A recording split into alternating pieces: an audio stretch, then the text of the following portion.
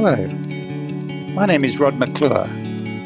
I'm editor of the BMJ journal Injury Prevention, and today I'll be talking with Professor Mark Stevenson. Professor Stevenson is an epidemiologist and Professor of Urban Transport and Public Health at the University of Melbourne. He's the Director of the Transport, Health and Urban Design Research Hub, which comprises cross-disciplinary research teams exploring how the effects of urban form and transportation influence the health of residents in cities.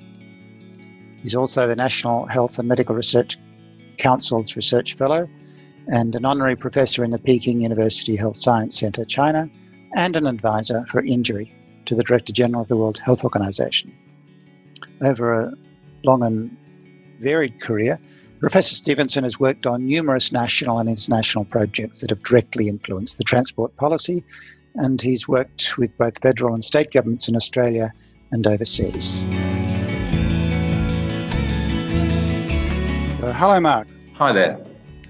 Perhaps you could start off by telling us a little bit about what you're currently doing now. That's a great question because it's incredibly broad, and it's probably morphed very much from injury prevention into urban health. And I think it reflects somewhat of the field of injury prevention over the last sort of 4 or 5 decades. So I head a group at the University of Melbourne. It's a research lab called THUD, Transport, Health and Urban Design. And it evolved quite a lot of discussion with a number of colleagues and myself, including you, Rod, around beginning to understand the complexity, not only of injury, but other elements of our cities that affect population health. And when I began that trajectory, it really made me think a great deal around injury and road trauma and road traffic injury that I've been working on for many decades. And it made me realize that, in fact, the vision and the actual toolkits that I had been using were becoming more and more, not obsolete, but not as powerful as what was available for me to be able to begin to explore the complexity of cities and its effect on health. Firstly, from a perspective of injury, but now more broadly. So that's really what led me to not only change universities that I was previously at, but to set up a transdisciplinary group. So at the moment I have in my research lab a psychologist, I have a climate scientist, mathematician, urban planners, engineers, some other social scientists. So it's complex, and we are really focused on urban analytics and that health lens, and it's an incredibly exciting time. I'm boggling at the moment trying to get my head around the range of territory that you just covered there in that simple answer. When we chatted about 30 years ago, I guess you were an epidemiologist. Yes, definitely. Still an epidemiologist. An epidemiologist.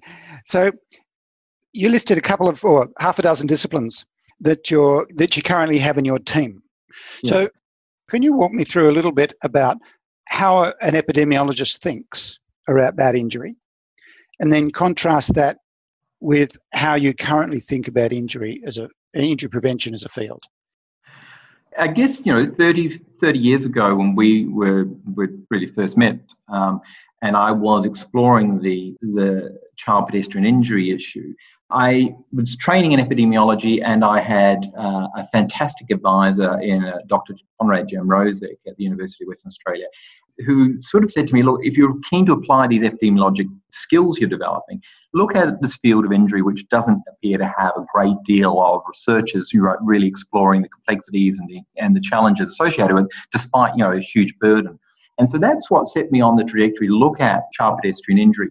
But I looked at it in a way that still applied, it was a case control study, and applied very much sound epidemiologic approaches. And it allowed me to look at, in a linear fashion, the precursors to the type of injury, to identify potential risk factors in terms of interventions to ameliorate the increasing burden of child pedestrian injury.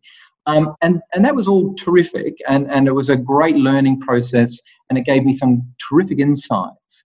But what I found incredibly challenging about that was the static nature of the approaches that we were using back then. what I've constantly done in my career is ask myself those questions again. Are these tools that I have developed over the years, are they sufficient to answer the questions that prevail now in the 21st century? And over that 30-year period, I've started to feel that there are some elements to those skill sets that are limited.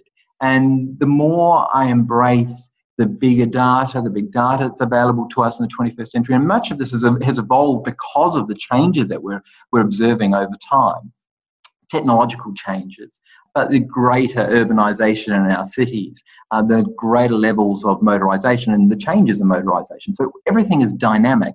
That's probably a really important word, dynamism and dynamic, because the 21st century is faster than when we were looking at our child pedestrian injury questions. And it means that many elements can be observed that actually do alter the feature that we're looking at, the outcome that we're looking at. And that's what's led me into the field that I'm in now, still acting as an epidemiologist, but using tools that they're increasingly becoming more prevalent in epidemiology, but back in 5, 6, 7 years ago, not to the same extent. Have you got a paper that might have influenced you in the early days when you were doing classic epidemiology that started you off into even choosing that as a discipline to address the problem of injury? Because most injury prevention people might not have thought, or most of the public might not have thought, that epidemiology was an applicable science to the area of injury. What brought you to that realisation? Well, look, a number of things, I guess. Having worked clinically and then moved into studying research and then into a public health program and then being exposed to epidemiology, it was like the light bulb going on.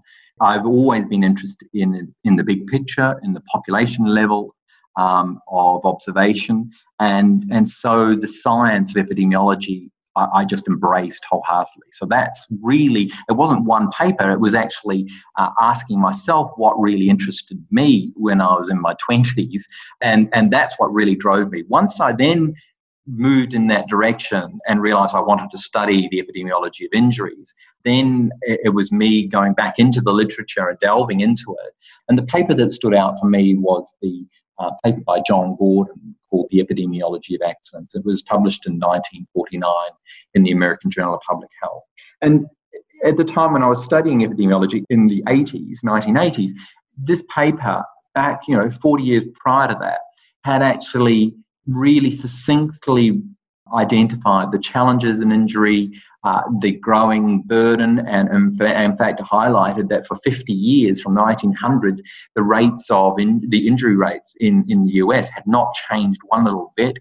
So here was an issue that hadn't had any success over half a century in terms of intervention.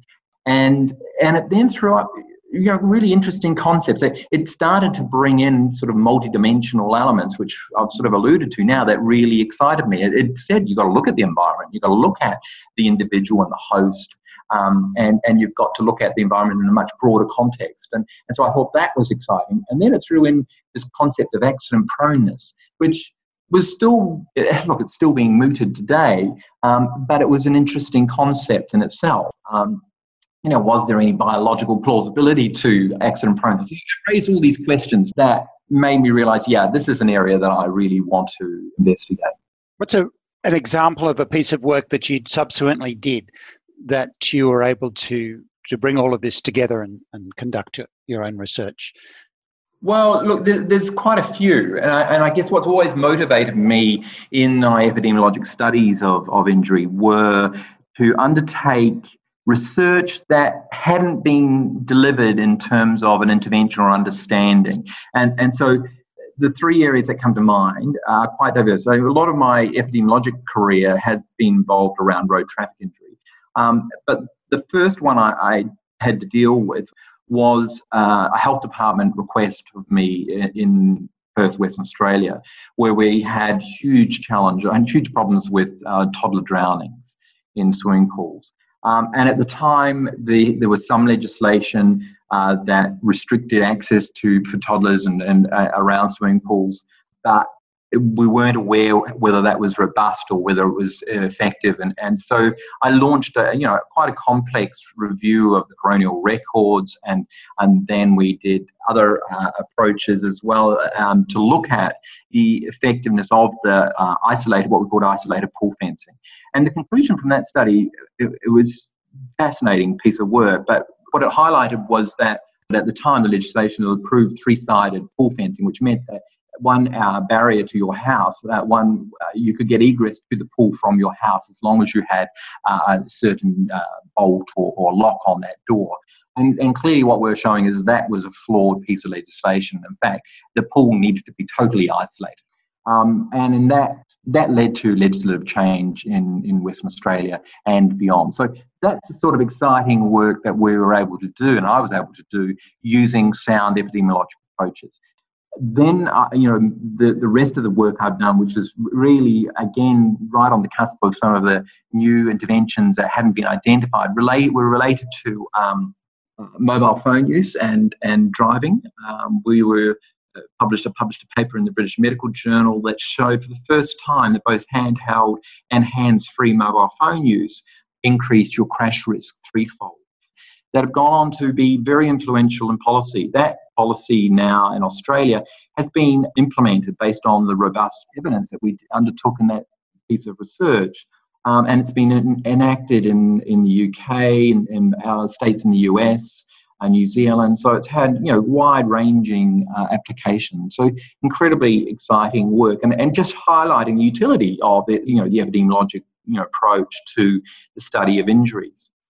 And then there's another one, which is one that I've really enjoyed working on, which is looking at sort of sleepiness and fatigue in heavy vehicle drivers.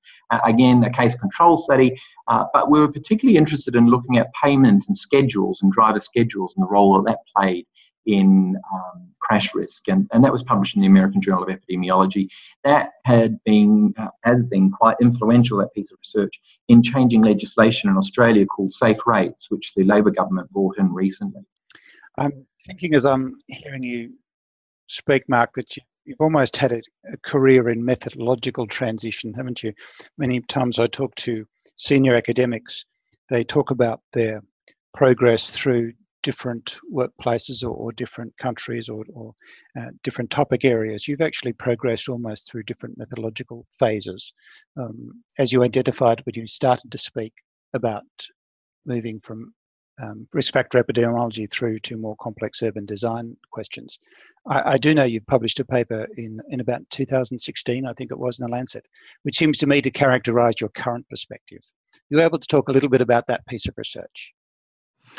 That's a really interesting piece of work, which obviously you know well, given you're one of the authors on it. But if you refer to the tipping point in terms of the launch of this new career as such, that Lancet piece really gives me an insight as to where we're going. And it was wanting to look at understanding the land use applications or implications of cities on transport and population health. And for the first time, that study actually quantified the actual burden associated with the relationship between land use and transport choice in a city. So depending on where you live and what transport choices you have, it has a contribution to the health status that you and your population in that city currently have. And it showed quite considerable variation between cities based on different land use and different transport mode choices. So it was a fascinating piece, and we've been able to, using big data and using standardized data that are clearly available to everybody now. So we've used Google Maps. We've been able to model every city globally and to look at the role of urban form. And in this instance, we're looking at it in relation to road trauma. So and we've done that using some unique techniques that our research lab has developed, which is really embracing artificial intelligence and the machine learning approach. So it's exciting, and it's really leading to, I believe, quite a revolutionary change in our thinking around how we might intervene in public health. Well, Mark, thank you for that. I do think that is all we have time for, but it's been an absolutely exciting and refreshing sort of expose of the development of a career through some territory that's always been right at the cutting edge. So congratulations on the contribution that you've made over the years, and thank you very much for the time you spent with us today. Thanks, Rod.